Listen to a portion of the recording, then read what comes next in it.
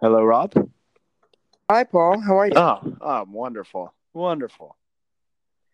Technology at its finest. Hi, everybody. Welcome to Since You Asked, and even if you didn't, we are covering the midterm madness of Tuesday night and the last 72 hours of Trump world. We got a lot to cover and not a whole lot of time to do it because you don't want to listen to us forever. So here we go. We got to jump right in. Well, duh. Let's start with your state since it's the most pressing of the matters right now, I guess, right? Oh, my God. Arizona is caught in the middle of a tight, very, very tight Senate race right now. Last I checked, Kirsten Sinema took a very, very small lead. The percentage is 49.1% to Martha McSally's 48.6%, and it's about a 9,000 vote difference. Yeah, this morning it was about McSally by about 17,000, and we've seen about a 26,000 vote flip or 27,000 vote flip now. Incredible. And more to come yet. And why did we see that flip, Rob? Well, from what I can tell, first of all, this is a consequence of, and I don't necessarily think a negative one. It's going to happen in races like this, but what you're seeing, why we're still counting, is this is a consequence of voting by mail. Arizona is a largely vote by mail state. About 70% of people who vote in Arizona vote by mail, usually. Of 70, course, I can't. What's that number? 70%. 70%.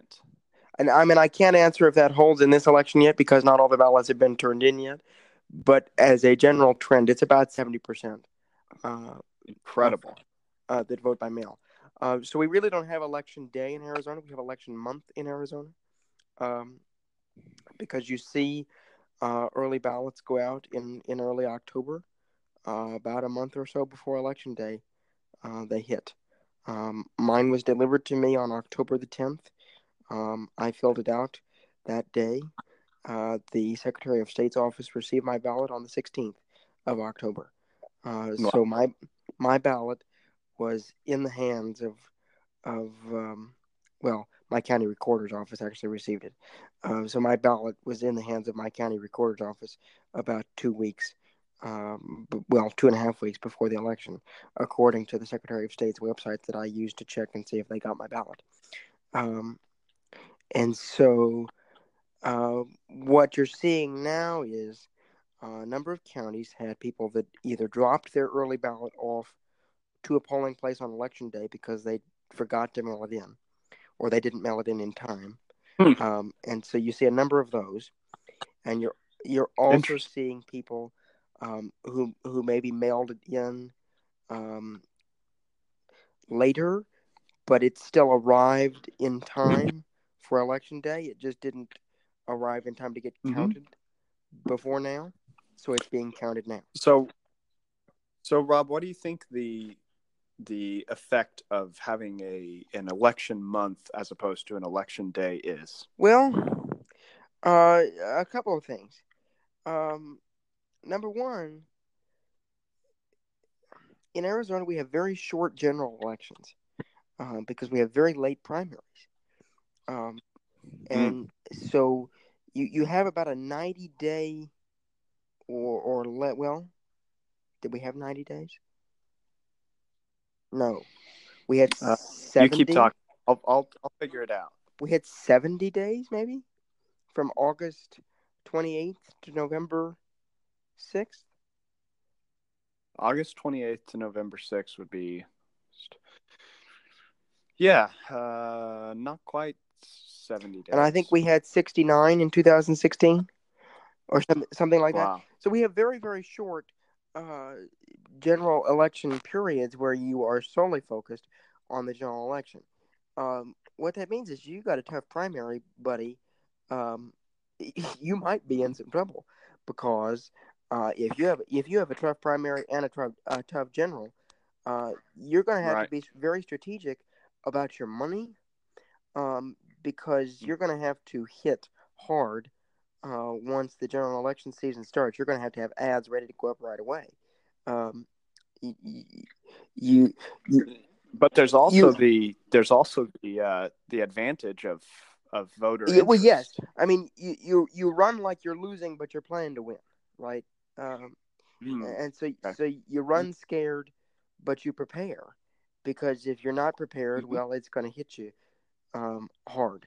Um, and the thing about having an election month is it often,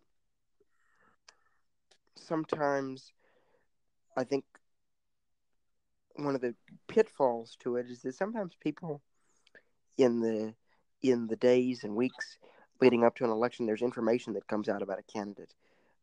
Maybe that's Right. damaging, um, and sometimes it comes out just a few days before the election.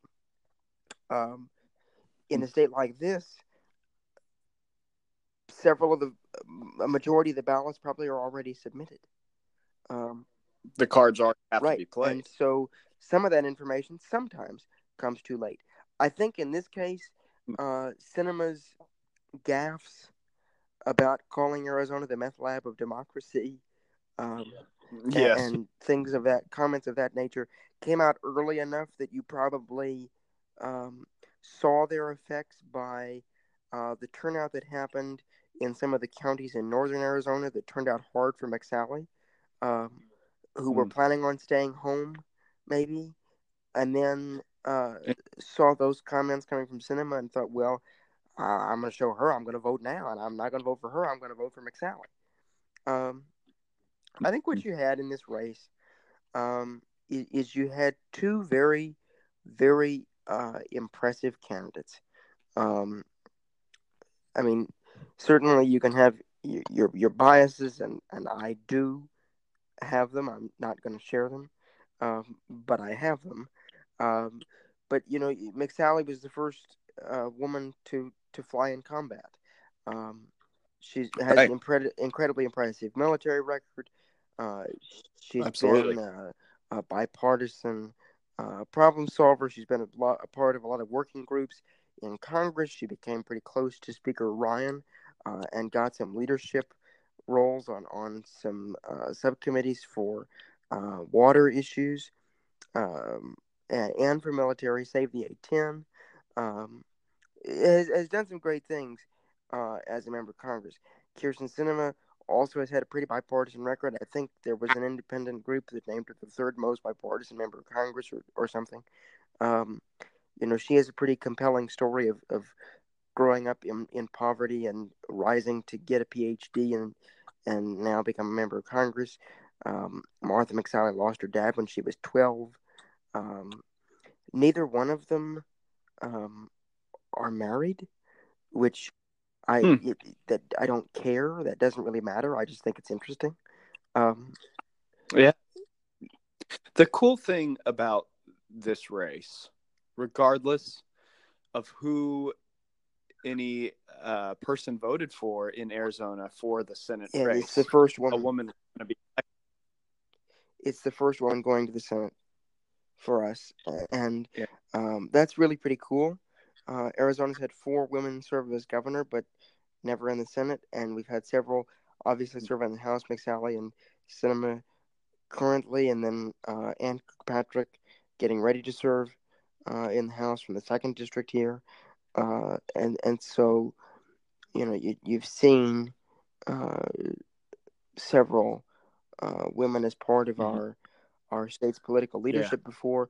I think about a year or so ago, a study was released saying that we had the highest percentage of our state legislature were women. We had 40% of the state legislature were women.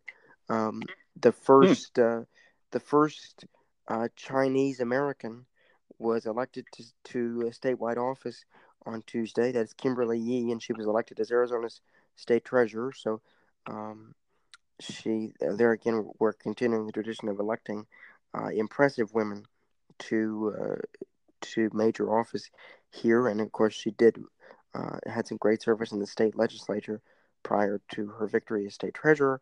Um, and we have a couple of other races that are undecided right now that could also end up with women as victors.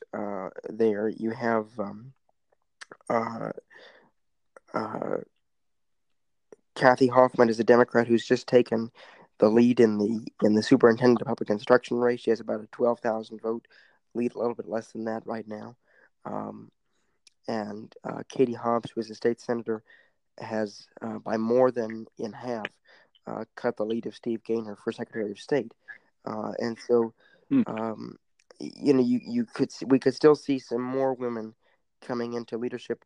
The several members of the legislative leadership that was selected by the Republicans and the Democrats in the Arizona legislature have been women, including the new Senate president.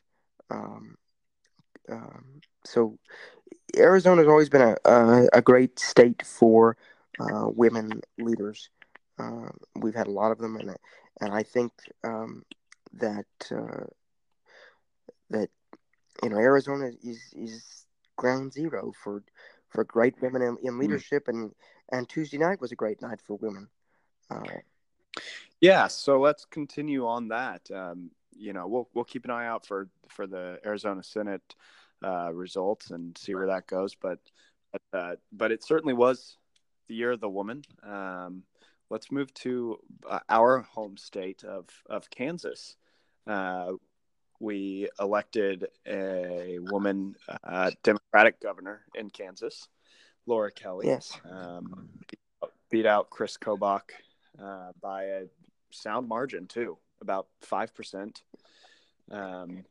which was, an interesting race to say the least. For those that might not know, Chris Kobach was a strong Trump supporter who was also extremely anti-immigrant, and faced a lot of scrutiny, even from the most conservative members of Kansas. And so, the result of that, that Kansas swings back Democrat again in the governor's position. Well, I think, you saw Kansas in large part withholding the third district results. You saw Kansas in large part go very heavily Republican. Ron Estes won his re-election by 20 points. Roger Marshall won his re-election by 25 points or so. Steve Watkins won in the second district. The Republicans actually, I think, gained a seat, barring provisional ballot changes, gained a seat in the state legislature. Every other statewide office went to the Republicans, and not by small margins. In fact, every single other office went to Republicans by margins larger than that in the governor's race. I do Right. think that Greg Orman's candidacy played a factor in that the margin of the governor's race was small. Yeah, he received 6% right. of the vote. And so maybe the margins wouldn't have been as simple to compare if he wasn't part of that, but he was, so we do. But I think it's a pretty flat rejection of Chris Kobach that you see people put Scott Schwab in as Secretary of State. You see people return Jake LaTurner as State Treasurer for a full term. You see people elect Derek Schmidt to a third term as Attorney General. You see people elect Vicki Schmidt as an insurance commissioner by, I think, the largest margin of any Republican statewide, and see people put some pretty conservative Republicans in the legislature, and so I think what it is it's a flat rejection of Kobach, and I think that Chris Kobach just simply talked about the wrong issues. He talked about immigration and the migrant caravan from Central America to Mexico to supposedly the United States, although that hasn't been talked about since before Tuesday, so I don't really know what happened to it. But maybe it stayed in Mexico like we all said it would. Convenient. Right. I don't know I don't know why he chose to talk about immigration instead of talking about taxes and jobs and um, education Right. I more mean, than he he did. surely. And I think he did talk about them, but his focus was on immigration more. And I think I think a lot of it, you saw people um, had a bad taste in terms of Kobach and his Yeah. alliances to Trump, even though Trump's very popular in Kansas. I think you saw maybe some anti-Trump wave there. I think you Hmm. saw Brownback fatigue uh, take place Yeah. there. I think you saw people not seeing their issues being talked about. And I think they just said, nope, see you later. Um, we are done. Yeah. And I think you Right. had a lot of Republicans who were concerned with Kobach's rhetoric and with Right. his policy ideas. And so, Right. um, I had a lot of people tell me after he won the primary that they did not think it was going to go well for them in the general. Um, and and I, by the same token, I had a lot of people tell me on the Democratic side they didn't think they were going to be successful because they thought only Josh Swati could win a general election in Kansas. Laura Kelly won a general Hmm. election in Kansas, and that's Right. impressive. Now I don't know if she'll win another 4 years, um, but I think a lot remains to be seen about how well she can work with uh, a a Republican legislature that has a supermajority in both chambers. Um, Right. and Yeah. people have been going on social media saying, "Oh my God, Kansas is going to fall to the liberals." Blah blah blah blah. Well, wait a minute. You you you defeated a bunch of moderate Republicans in the primary. Right. Then you had an Right. increase of Republicans in the legislature by Right. 1 seat in this election. You have a Republican No. Yeah. supermajority in the legislature that can override the veto of the governor at any time. And you're going to sit there and This. tell me that Kansas is going to start rolling back stuff on guns and abortion and all that. No, no, Yeah. This was. sorry, This was not about. not going to happen. This was about. This was about Laura Kelly. I mean, it clearly they saw more so. I guess it was about Chris Kobach because I think people on the outside who might not have paid as close attention to the race kind of just saw Chris Kobach as a reflection of Donald Trump. And when that reflection didn't come to be in him getting elected, people kind of thought, wait, well, what the hell's going on with Kansas? Why, how could this happen? How could Trump land lose with a Trump candidate?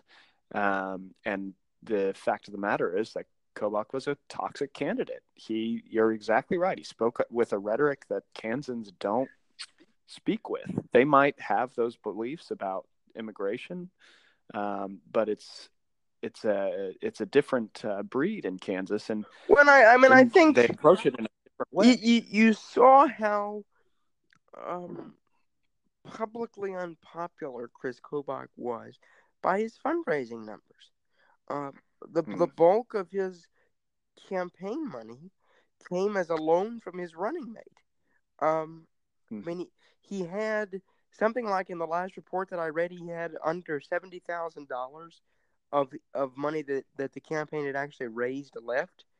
The rest of the money that the campaign had left was part of the loan from Wink Hartman, and so I Right. think you just did not see the public buy-in to Kobach's campaign. You saw a lot of public buy-in to Kelly's campaign. You saw a very Mhm. organized effort of moderate Republicans against Kobach. Every living ex-governor of Kansas, except for Sam Brownback, endorsed Laura Kelly. Sam Brownback didn't make an endorsement. I don't think Senator Dole made an endorsement. Senator Kassebaum endorsed Laura Kelly. Um, I don't know if Senator Moran made one. I know Senator Roberts endorsed Chris Kobach. Um, but I think you did not see a unified Republican Party around Chris Kobach. I think that No, hurt him a lot. Um, greatly. Yeah. and Yeah. I think I think that picture is pretty clear, given the fact that the Republicans Right. otherwise did well in Kansas for the most part. To see, Except for that one, except for that big congressional congressional seat seat, there in the third district, which and I mean, a huge deal with Sharice Davids, first Native American woman to be elected to Congress.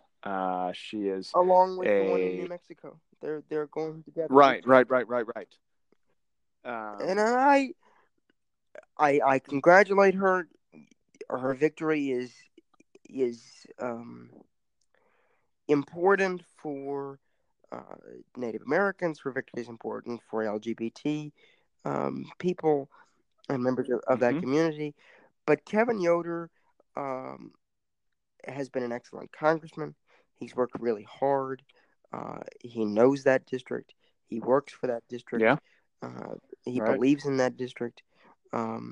He has worked really, really hard on the ABLE Act and been a great advocate for people with disabilities during his time as a congressman and as a state legislator also. Kevin Yoder, Well, you know, he's an appropriator, and I think one of the things that people need to start thinking about when they think about incumbents in Congress is the positions that they have on committees. And to be on the Appropriations Committee is a very powerful place to be. And Kevin Yoder was on it, was probably lined up to be a chairman or a ranking member, at least of a subcommittee. And Kansas has had a member of the Appropriations Committee for a long time. Kevin Yoder has had it, I think, since he started in Congress. Before that, Todd Tiahrt had it since 1997 until he left Congress. Jerry Moran was on Appropriations, I think, for a while when he was in the House, and he might still be now in the Senate. Appropriations is an important committee, and he had that spot. And so, especially in the House, where constitutionally you hold the power of the purse, losing Kevin Yoder's prominence on that committee, I think, will hurt for the district in a way that some people maybe haven't considered yet. Kevin Yoder, I think he is young. I think he'll be back. I think 2020 will be a different year. I don't know if he'll go for the same seat again, but I don't think we've seen the last of the Yoders, and I don't think we should. Yeah. I would just say that I think it's refreshing to see that Kansas still has the ability to elect a progressive to Congress. It was something that was unexpected in my eyes. I didn't see it coming. Yeah, but I think that where Kevin Yoder will be missed, I think Sharice Davids will fill in other areas that Kevin Yoder might not have been able to in Congress. And I think that it will, while, we may lack that prominence from his, from being on Appropriations Committee, Sharice Davids is going to bring, a new wave of progressive ideals into Kansas. And I think there's nothing wrong with that at this point in time. I think that Kansas could use a little bit of a grain of salt to go with their conservative. I'm just concerned. Paul Davis was a great candidate and came up short in the second district, but Paul Davis has been around Kansas his whole life. He served in the Kansas state legislature for more than a decade. He almost became governor in 2014, and then he came up short in this race. So I don't know that we'll see more of him in the future or not. But it concerns me to see someone like Paul Davis, who is such a formidable candidate, be unsuccessful, and then see someone like Sharice Davids, who hasn't really been around Kansas very long, who, as far as I know, doesn't own property in Kansas, um, and who did not debate until the last minute, didn't debate Congressman Yoder, um, and only debated after ballots had already gone out, and debated with the Kansas City Star moderating after the Kansas City Star had already endorsed her. Um, I mean, I look, I'm not trying to discount her victory, and I hope that she serves well, and I wish her well in serving the third district. There's a lot of people that I know and love in the third district, and they need good representation. And I hope that she can serve them well, because Kevin Yoder has. But I am cautious of. Um, I don't necessarily think newcomers to a state running is bad, but because certainly I have plans to run for Arizona soon, and I haven't been here but 3 years. But I don't even know if she's been in Kansas that long, and neither is Steve Watkins, who won in the second district. Right. And so that's concerning to me. I think if you're going to run in a place, you should know the issues that face that district or that area, wherever it is that you're running. And I think that you need to meet with the stakeholders. Now, I don't know that she did that. I think a lot of her support came from the DCCC and the DNC, and I hope that she will serve well. I pray that she does, and I wish her the best in working with the delegation. I hope the delegation of Kansas welcomes her. Dennis Moore, Congressman Moore, was a Democrat from the third district for 12 years, and Right.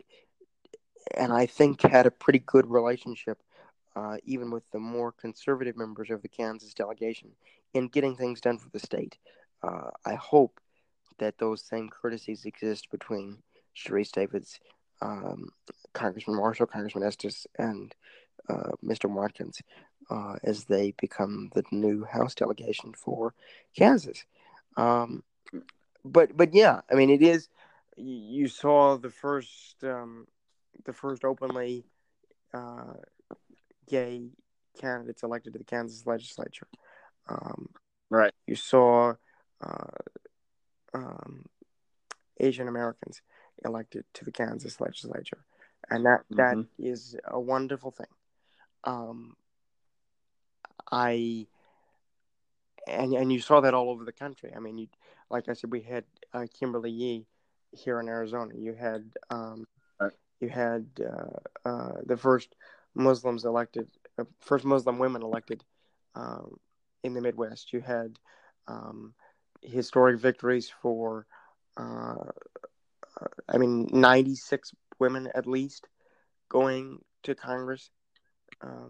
Right. That is the most ever in the House. That's impressive.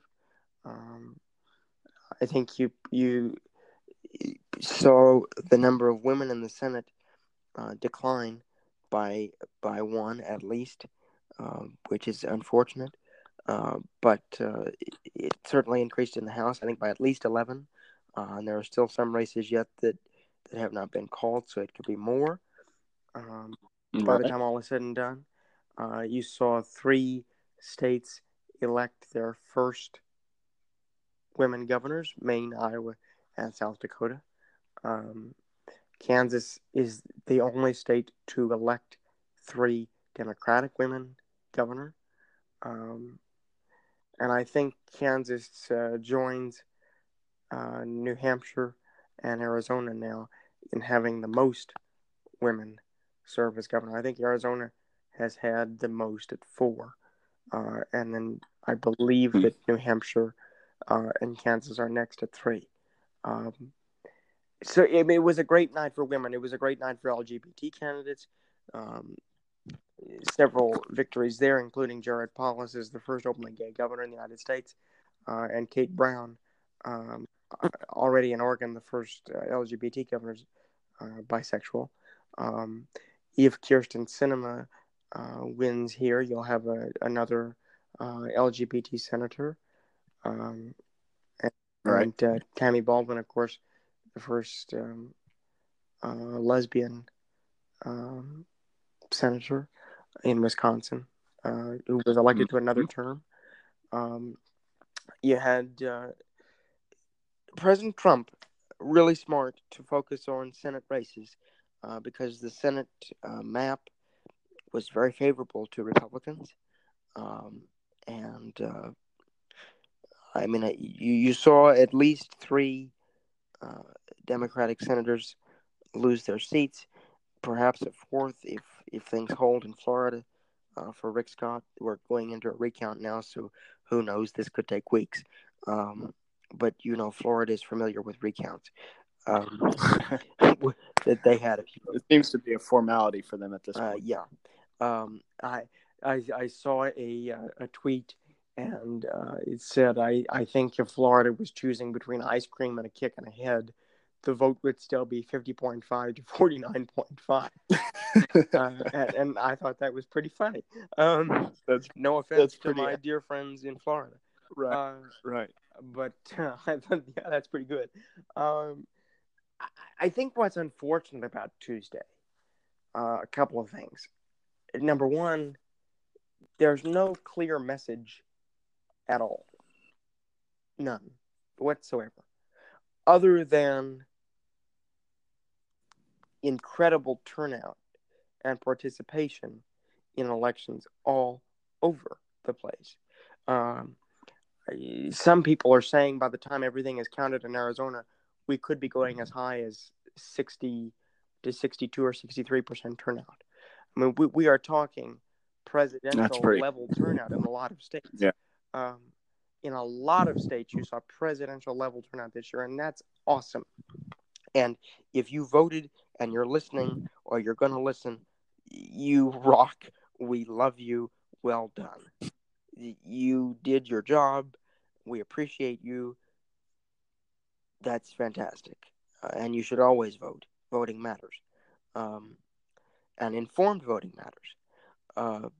But one of the unfortunate things, I think, is that you saw a loss by a lot of moderates.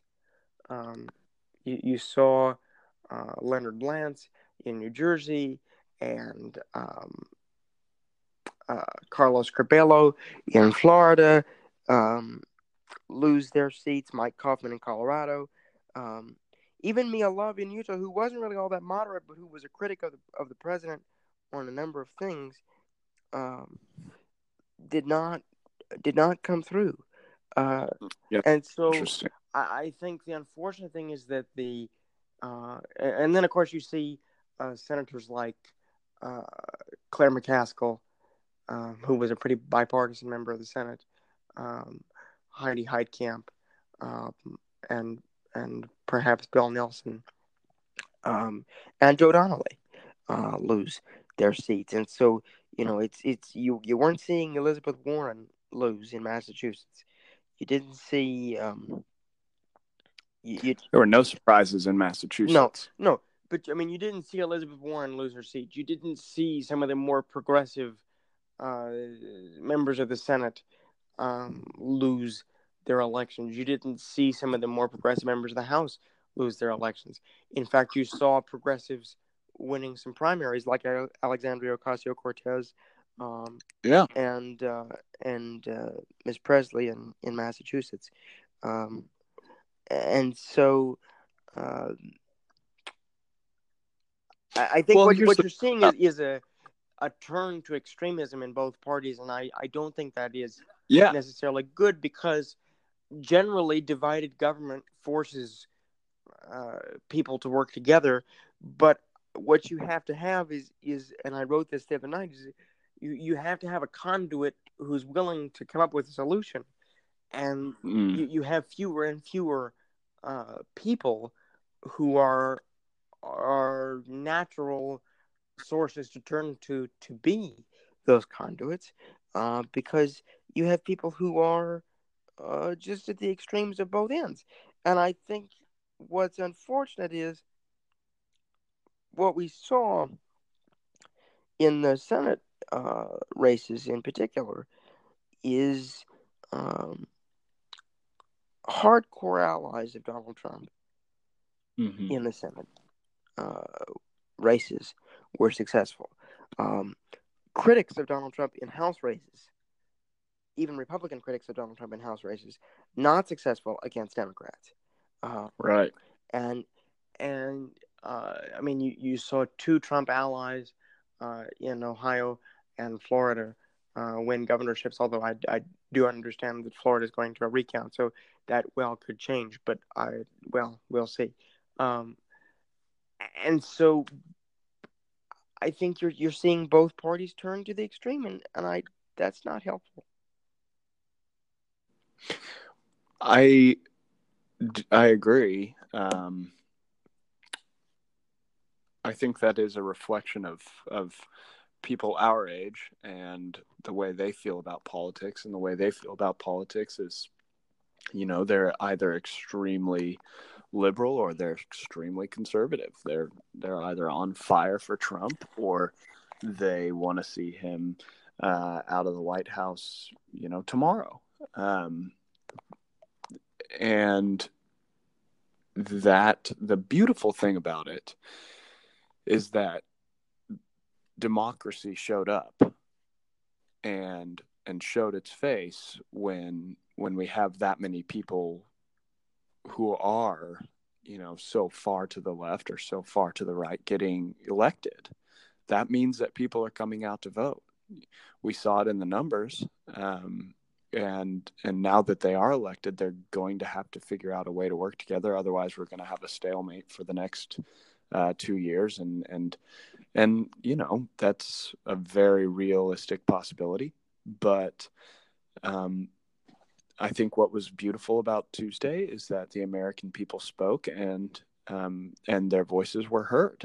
And that is excellent. And I am very happy about high turnout.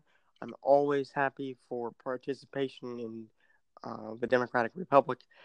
And it gives me a lot of faith in the future of our country to see so much turnout among first-time voters, new voters, lots of new registrations across the country.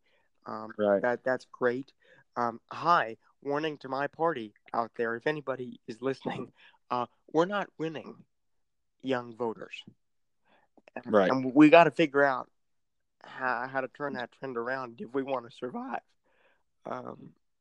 Or you just join the dark side. Well, but no, I think there's a middle ground to be found there. I really think there is. I think we're in a very strange time. We are in a very strange time. But I do. The president was very smart to focus on the Senate race because even an expansion by one seat at this point, if Democrats manage to pick up Arizona and by some unbelievable miracle, the Mississippi special is won by Mike Espy. Even an expansion by one seat is historic. It's only happened 5 times, I think, in modern history, and I'm pretty sure. I didn't know that. Yeah, it doesn't happen in a first midterm. The president's party expands their majority in the Senate. I think it's only happened 5 times in modern history, so usually the midterms, the first midterm of a presidency is very bad for the president's party, and I don't think this one was particularly good for the Republican Party, but I don't think it was as bad as it could have been. Democrats are on their way, when all things are said and done in the House, to having their largest number of seats picked up in 40 years and having a larger majority than Dennis Hastert ever had during his 8 years as Speaker, and he's the longest-serving Republican Speaker in history. So Democrats, whoever they select as Speaker, they're going to have probably a more comfortable majority than Dennis Hastert ever enjoyed, and their largest in 4 decades. That's I mean, they are at this point at their 2006 levels during the Bush midterms. Right now, they started to make inroads to pick up they lost a lot of seats in the state legislatures during the Obama They, presidency. yeah, They won back right. about a third of those on Tuesday night. That's a big deal. They also, I think, if I'm not mistaken, they got a majority of the attorney general posts in the country on Tuesday night. They broke the supermajorities in Republican legislatures in several states. They picked up 7 governorships. Republicans still have the majority control in most legislatures. They still have a significant number of governorships, but Democrats picked up 7 governorships, and that's a really big deal. Republicans, for the last 2 years, were enjoying historic highs in terms of the number of Mm-hmm. governorships that they control. I think it was like 36 or 38 that Republicans had when Right. after Jim Justice switched over, and that was the most ever. So for Democrats to pick up 7 governorships, that's a huge, huge, huge deal. President Trump likes to talk about his victories in Pennsylvania, uh, Wisconsin, and Michigan, and, Michigan, and he and lost him. and he lost them. I mean, you look at uh, Pennsylvania. You saw several seats in Pennsylvania flip for Democrats in the House, and Governor Wolf reelected. In Wisconsin, I don't know if they flipped any congressional seats in Wisconsin, but I do know that they definitely flipped the governorship. And Scott Walker Right. did not get elected to a third term in Wisconsin.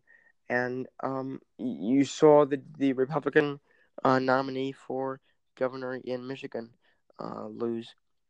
Um, and so that doesn't set the president up particularly well for 2020. He should hope that the recount in Florida goes toward Ron DeSantis. Otherwise, that doesn't Right. set him up very well for 2020 either. He still set it pretty Right. well in Ohio. Ohio sent a pretty strong slate of Republicans for the next 4 years in their statewide offices, especially with Mike DeWine as governor. Mike DeWine's been around Ohio politics for a very long time. He's able, he's capable, and I think he will serve well as governor, and certainly sets the president up well in Ohio. What's going to be interesting, however, is if John Kasich decides to challenge the president. Mm-hmm. Where do these people fall in Ohio? Well, let's talk about that just briefly with Kasich, to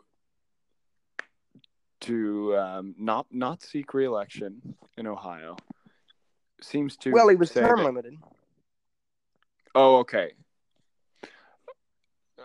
How many terms he served? He served 2 terms. 2 terms. Yeah, he served 8 years.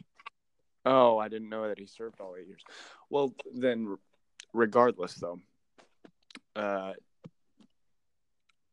all signs point to him primarying Trump in 2020. The way that he speaks, the way the things he posts on Twitter, everything seems to point towards him running in 2020. And I think that is almost more dangerous for the Republican Party than only what happened on Tuesday. And it's possible. I mean, I think unless something absolutely crazier than what already happens with Trump, and I think it would have to be an indictment of Donald Trump Jr. at this point for anyone to even consider viably running against Trump in the primaries of 2020.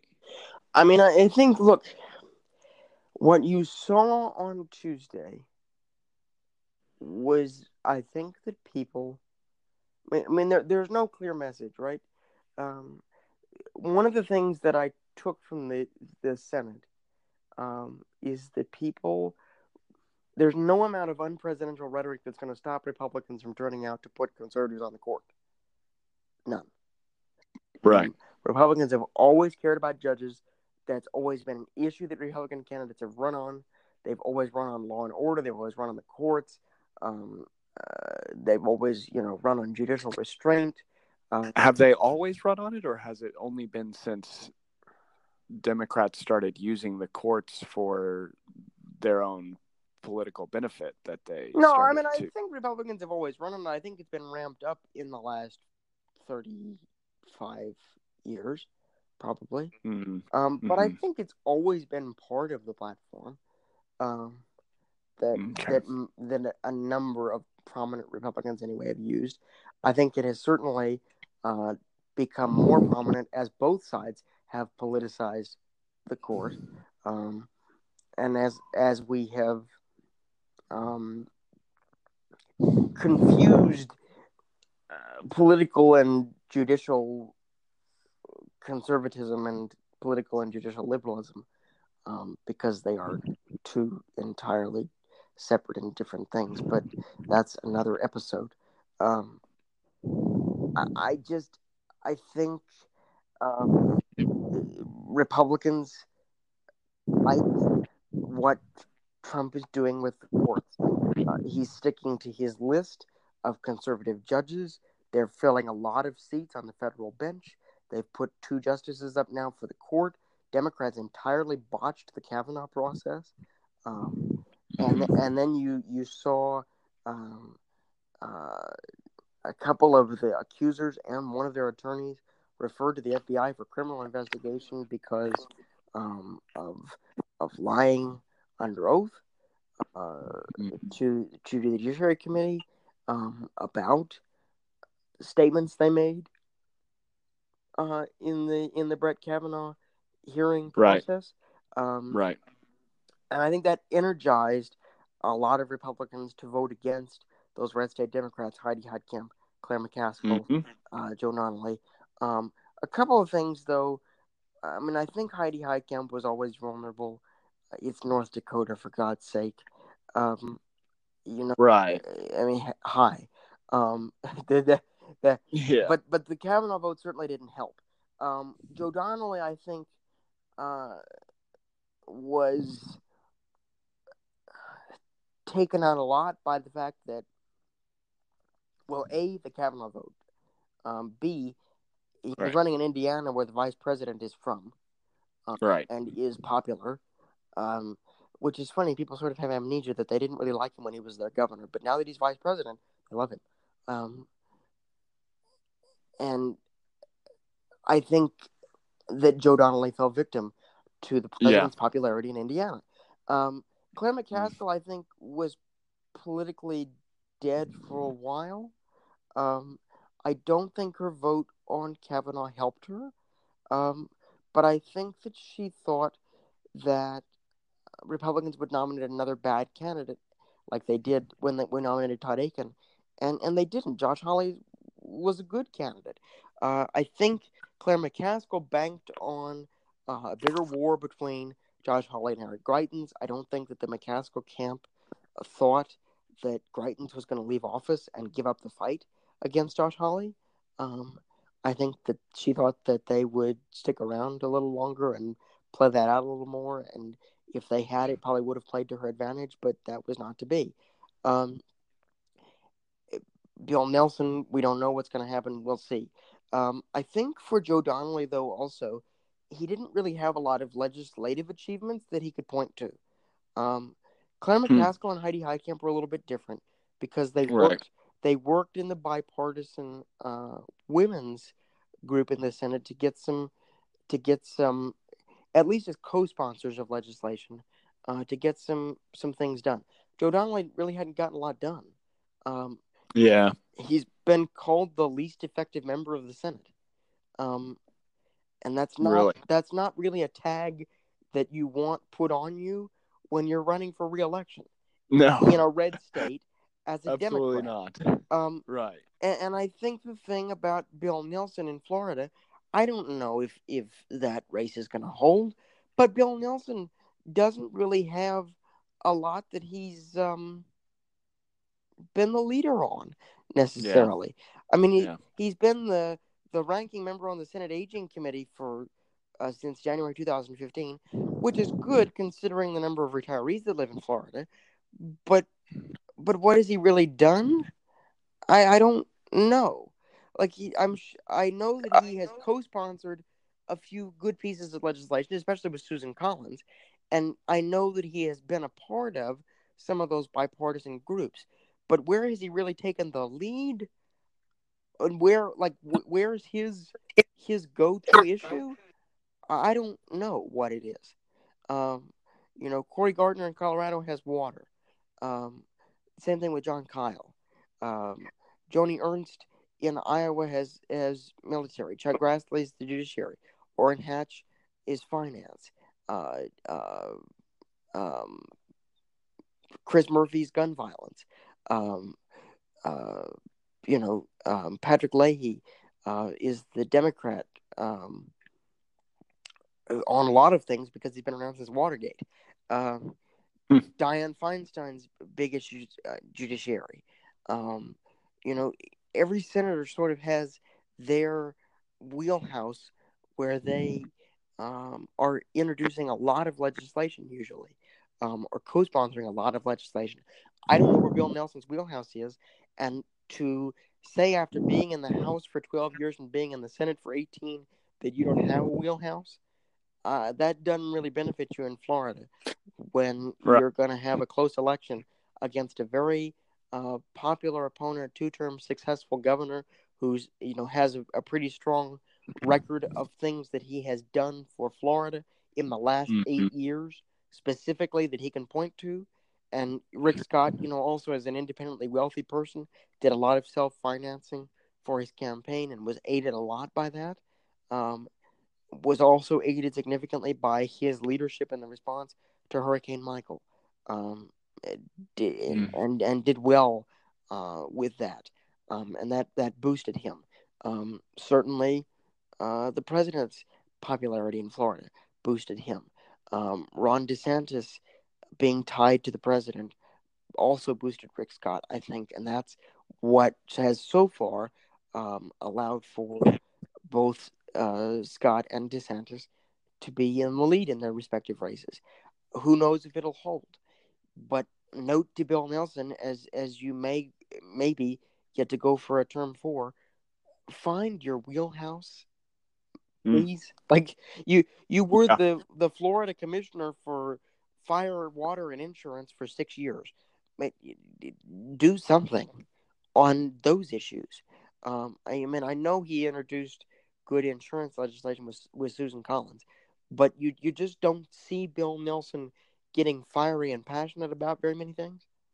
And that doesn't help. That doesn't help. Yeah. I think that once you get to the Senate, I mean, you really have to have a voice.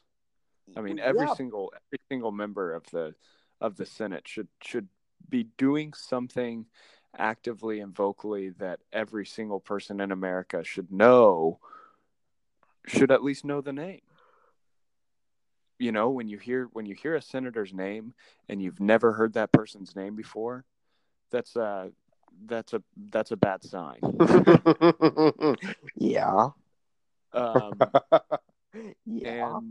And Bill Nelson, he's well known for his for his work with NASA, but since he entered into politics, you're right, he just doesn't have a wheelhouse. He doesn't have an area that he really focuses in on and excels at and makes himself known. Well, I mean, and Marco Rubio has taken an incredible leadership in foreign policy, as the junior senator in Florida, and so I mean, you very well could actually see Marco Rubio chairing a committee in the next Senate.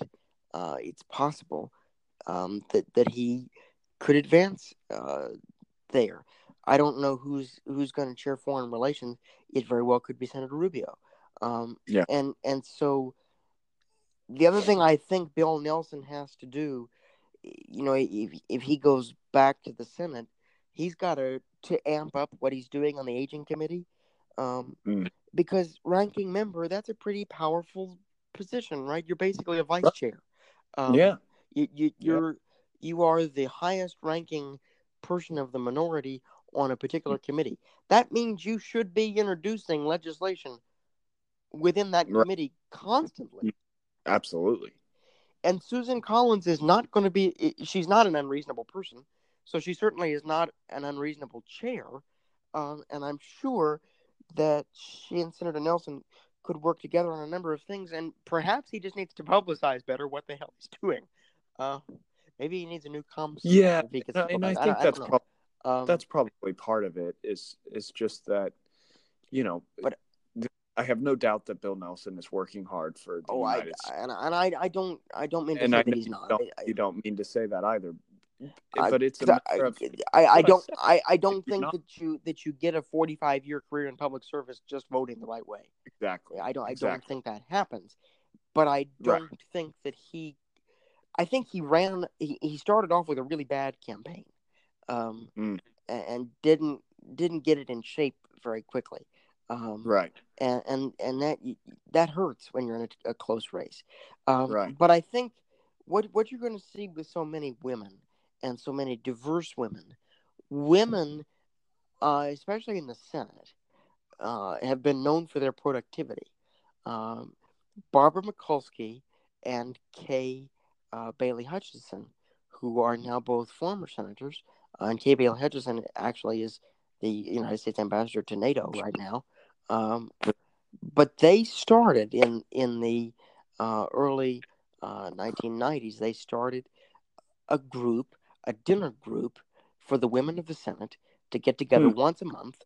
No memos, no leaks, no staff, interesting, and they just have dinner and they talk, but they get things done because they have chosen to establish personal relationships with each other as the women in the Senate, Republicans and Democrats. They're right, able to get things done together because they know each other. And so you mm, often see women in the Senate working together on legislation because of their personal relationships with each other. And they do that in a bipartisan way. And actually, I've heard several male senators say before, when you get on the floor and you see several of the women huddled together, the prevailing attitude is often, "Oh crap, what are they doing now?" They're up to something. And so I hope that you see that same level of passion for productivity amongst the hmm women in the House. Because, I mean, you're looking at yeah, probably 100 women in the House, if not a few right, more, by the time right, all is said and done and all the results are called. You have 11 races that haven't been called yet. right, Um, you're probably looking at 100 women. You're looking at 96 or so right now. So you're probably looking at 100 women at the end of the day. That's a lot. That's almost a quarter of the House, which is yeah, amazing. That is fantastic. Well done, my friends. It's a much more diverse Congress than the last one, and that's a good thing because it's more reflective of America as a whole. It's mm, also much more polarized, I think, a Congress than before, but perhaps we can bridge that divide starting with the women working together in the House mm, and in the Senate. And hopefully, the women of the House uh, take a page from the Senate book and replicate that tradition, um, and start getting some things done. Because, truthfully, um, there's work to do. And the only way we're going to get work done now in divided government is by working across the aisle. But there's a lot of work to do. Um, for the American people. There's work to do on healthcare. There's work to do on immigration. There's work to do to make sure that economic policy is sustainable. There's work to do on the national debt. There's work to do on climate change. There's work to do for people with disabilities. There's work to do for the LGBT community. There's work to do for religious freedom. There's work to do for race relations. There's work on so many different things. Um, Energy policy, water and fire, um, which sort of falls in with climate change, conserving our environment and making sure that this place is beautiful and habitable for a long time. and that we are safe and secure in living here on this earth for a long time. Working with the EPA and regulations for the environment, working with equal pay for women, working against non-discrimination for all parties, working on student loans and the cost of college, working on restoring confidence enough in the American consumer and working on student loan issues enough that people in our generation won't put off getting married, starting a family, buying a home. We are putting off those things, Paul. And I know that you and I are exceptions to the rule because you are married and I'm getting ready to be married. Yes. And so, we kind of have broken our trend here. Right. But I mean, come on. In general. We are putting off these things, and that is not sustainable. No, Long term it's for us to keep putting those things off. long term. So It's not. that's my point, is that there's work to do, and we got to work together to get it done because there's no one party rule in Washington anymore, and the president is about to learn, if he hasn't already, that the art of the deal in New York is not quite the same as the art of the deal in Washington. A bit different. It's a little bit different, and I think it's going to be interesting. It's going to be interesting to see what happens over the next 2 years. But it is certainly a historic night. Great victories for Democrats, and I don't. I think you can say that in many ways it was a wave. It wasn't the wave necessarily that we were hyped up for. It wasn't the wave that the media projected. But I think it certainly was a wave. I think that you saw a few things, though, that should be telltale signs for 2020, and I will be interested to see what you think about this, Paul. Bernie Sanders' endorsed candidates did not flip a single Republican seat. Not one. And Joe Biden endorsed a lot of candidates who flipped seats. Also, Amy Klobuchar had a 24-point margin of victory in Minnesota. That's a bigger margin of victory than any Democrat had in Minnesota on Tuesday night. And I think if you're a Democrat and you don't put somebody from the Midwest on your ticket in 2020, you are not going to win the election in 2020. Your most impressive victories in terms of the Senate and the governorships came in the Midwest, with Senator Klobuchar by 24 points, with Governor-elect Pritzker in Illinois, Governor-elect Evers in Wisconsin, Governor-elect Whitmer in Michigan, Governor-elect Kelly in Kansas.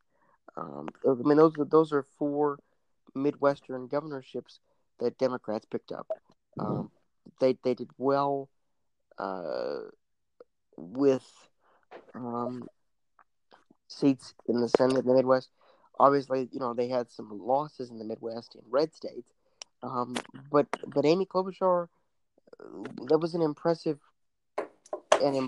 performance. And if she's not on the ticket in 2020 somehow, I think that's a mistake. I do. Yeah. So I think what you see with the candidates that Bernie supports that aren't able to flip Republican seats is not necessarily a rejection of his ideas, but I think it is a it's an effort from Republicans when they see somebody like Bernie Sanders come out that tells them that they need to turn out and vote. So if Bernie Sanders does anything, it is that he causes the other side to come out and vote because they're scared. They're scared of his ideas, and they know that his people turn out. And so if I'm a Republican, which I'm not, but if I was a Republican, I'm not sleeping. You're I'm not? not sleeping on anybody that's running that is endorsed by Bernie Sanders, because if you do, you chances are you're going to lose that race. And fortunately for Republicans, this time it didn't happen. I think in 2020, Democrats, the only way they win is if they run somebody that isn't quite as progressive as Bernie is. It doesn't follow the Democratic Socialist agenda.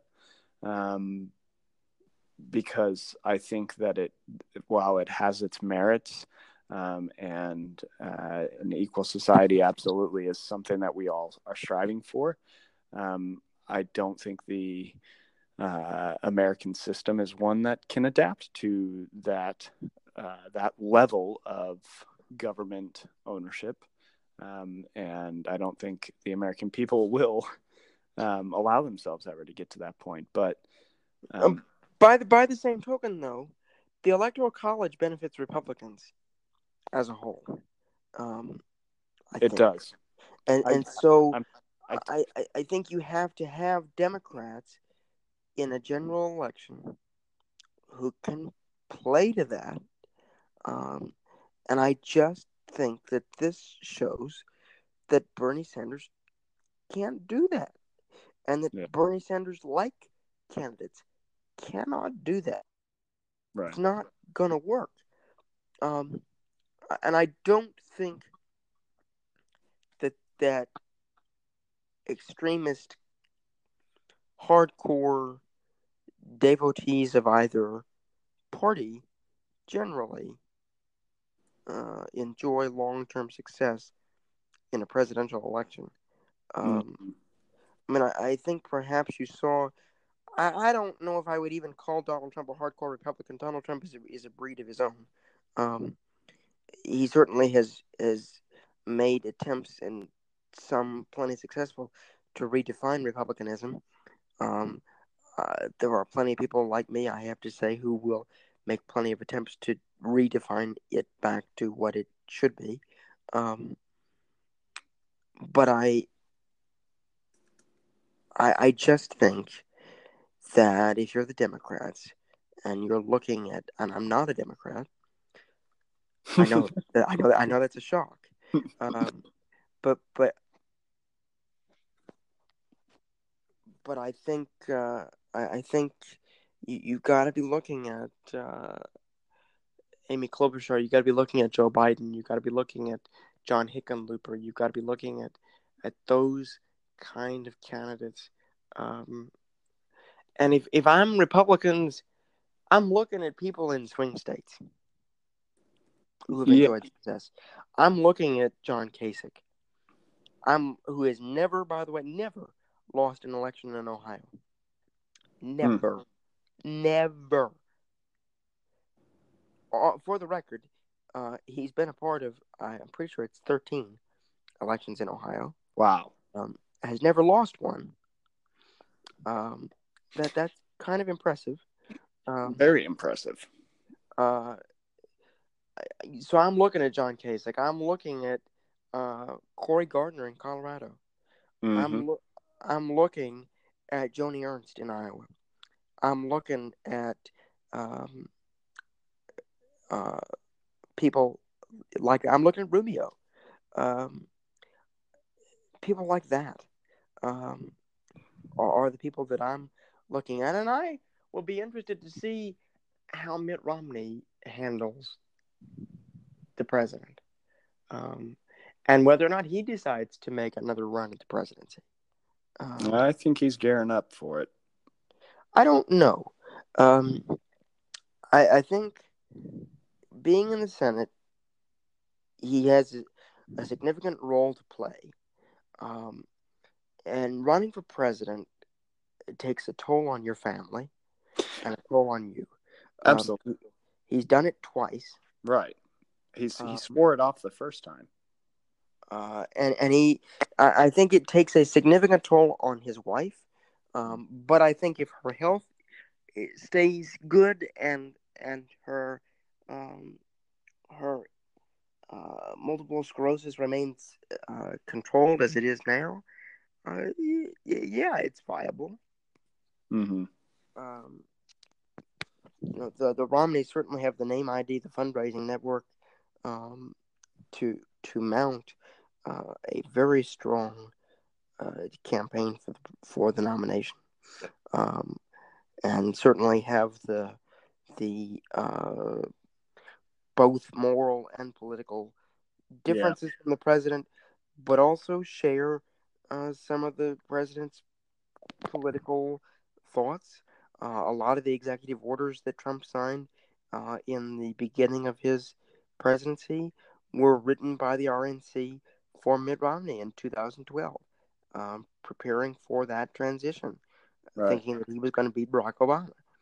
Right. Those were not Donald Trump executive orders; those were written for Mitt Romney. But I definitely think that Mitt Romney has a significant stature, and certainly more than a typical freshman junior senator from a very red state would generally have. Utah is a very red state.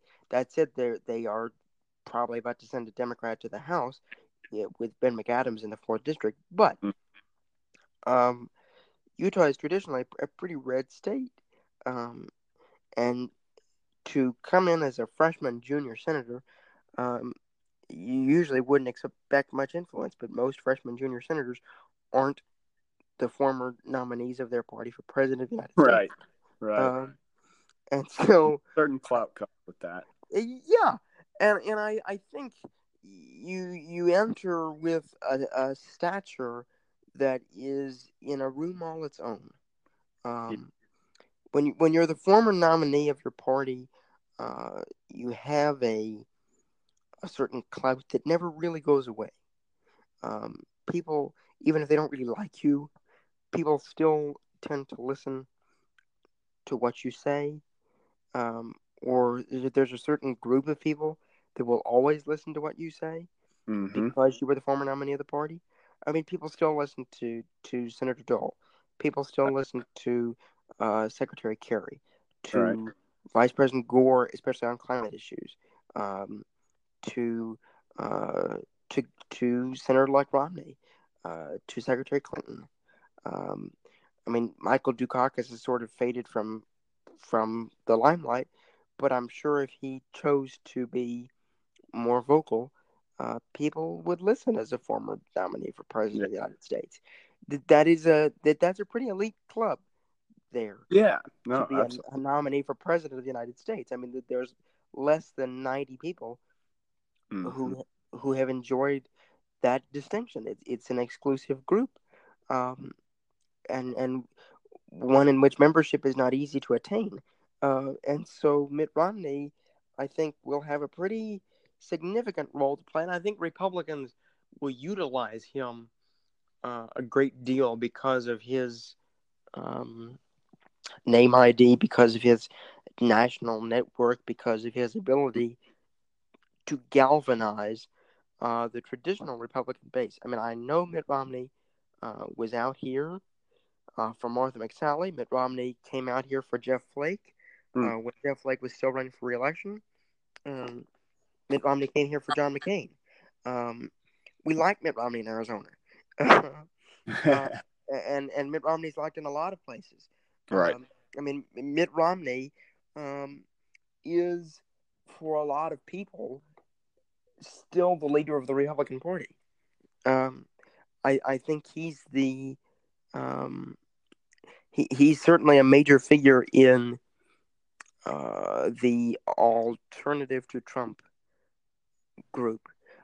You have Mitt Romney, you have John Kasich, you have Ben Sasse, you have potentially now Nikki Haley, um, and that would be weird, I think, to see Nikki Haley mount a challenge, having served in the administration. But it's possible. Oh, she will. I well, I certainly think she could down the road. I don't know that she will challenge the president. But I certainly think maybe not. Maybe not. But a 2024 run is 2024. Yeah, Larry Hogan and Nikki inevitable. Haley. That's a formidable ticket right there. Right. You know, and it I don't know. But I think Tuesday night was a good night for our country, and I'm really proud of very high turnout levels. I'm very proud of my home state. I'm very proud of our native state. I know that you are pleased with your state of residence for the results there, and I think Governor Baker will continue to do a great job. I'm sure. I mean, and to see Governor Baker win with a higher percentage of the vote than Senator Warren is very interesting. Heaven help us if he ever challenges Elizabeth Warren for the Senate. Oh boy. No, that's an interesting conversation to be had. But now I want to know, and then we probably should wrap it up here. But I do want to ask you this because you live there and I don't. Is Charlie Baker gonna run for the Senate in 2020?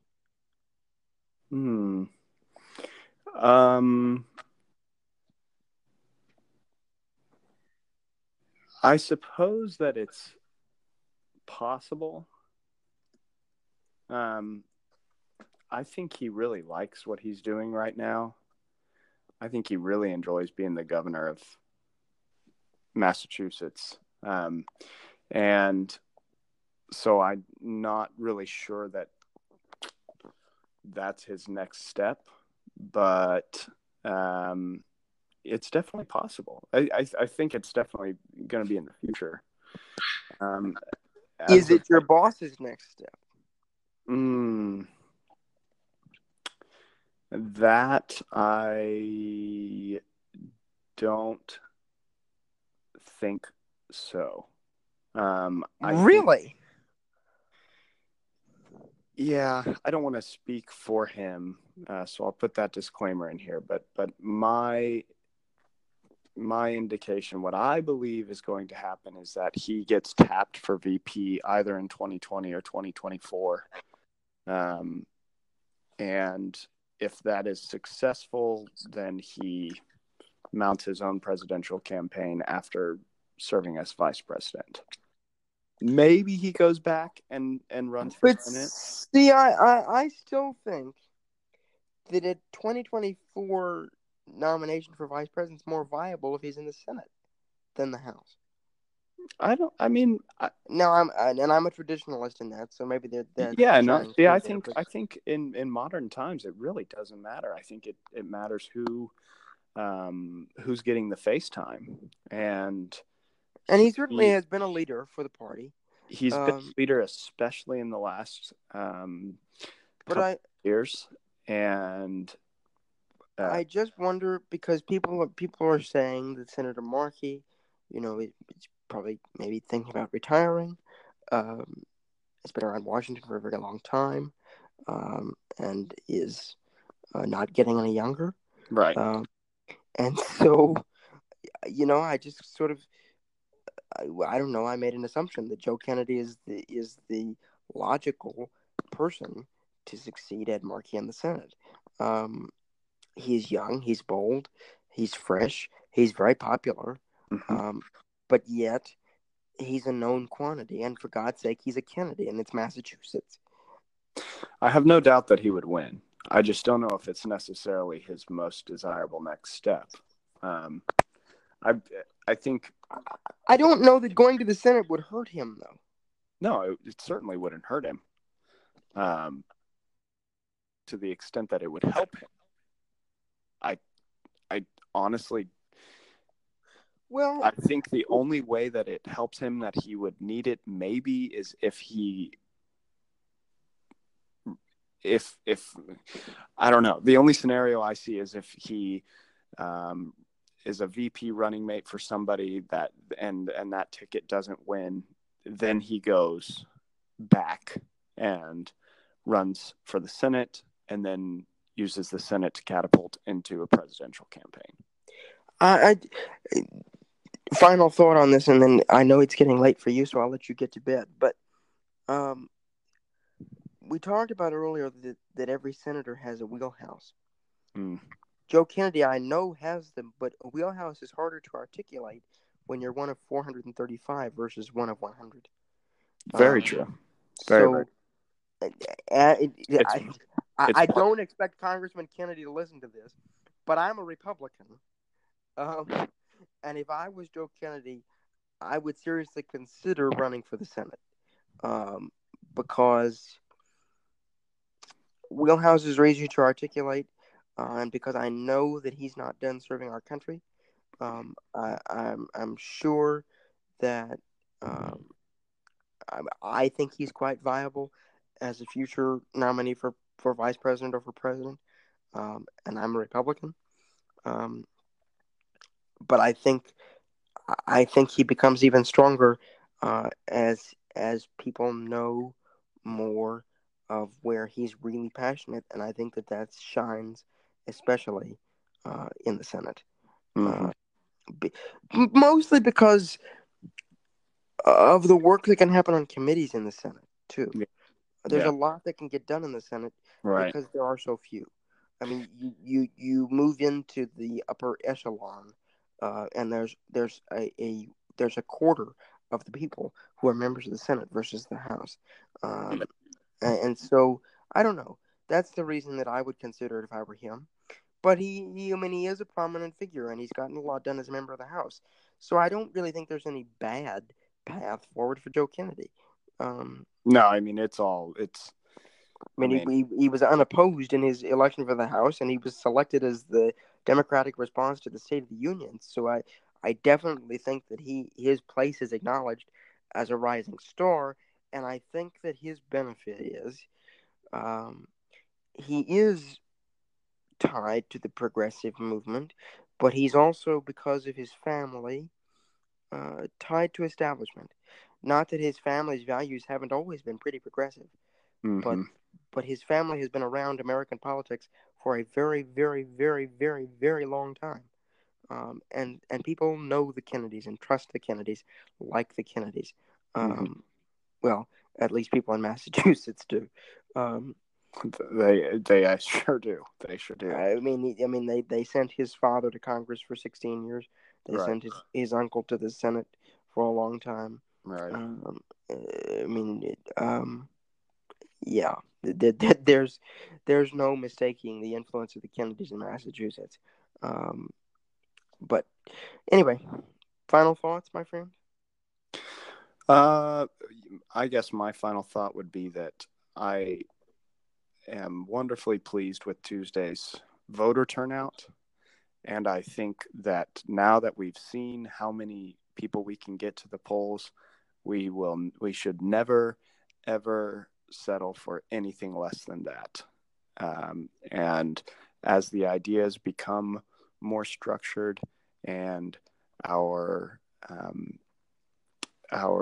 groups become more formalized, and we see more of a real base come together, I think that we are in for some very, very wonderful years for the United States in the next 2, 4, 6, 8 years.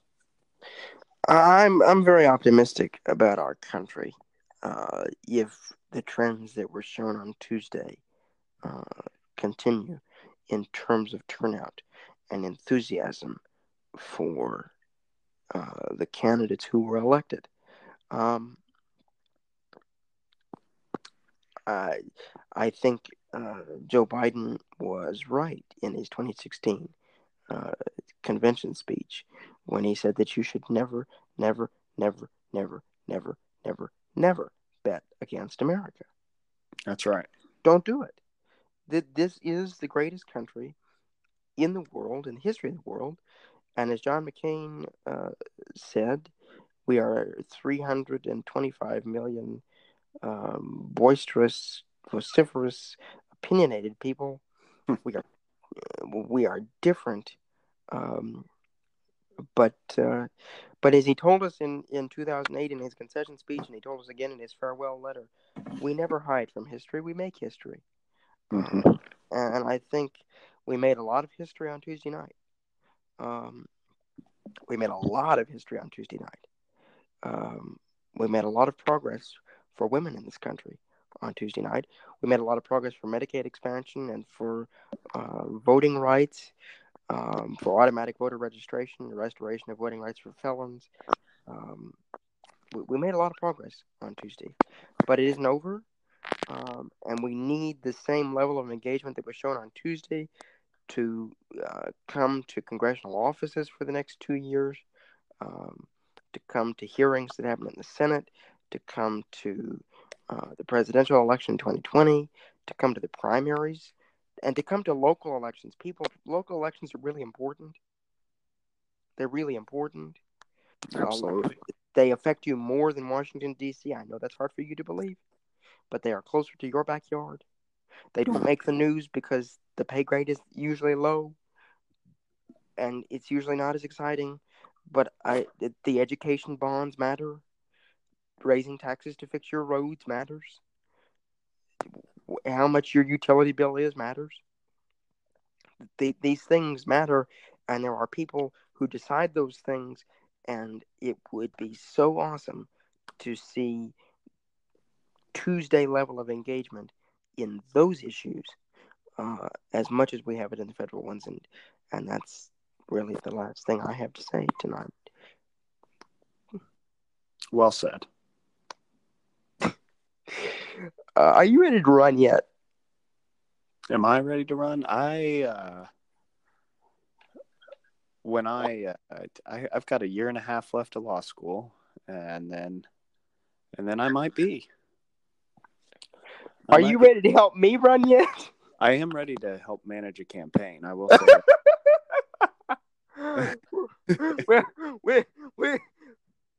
All I will say is, if anybody's still listening, well, stay tuned.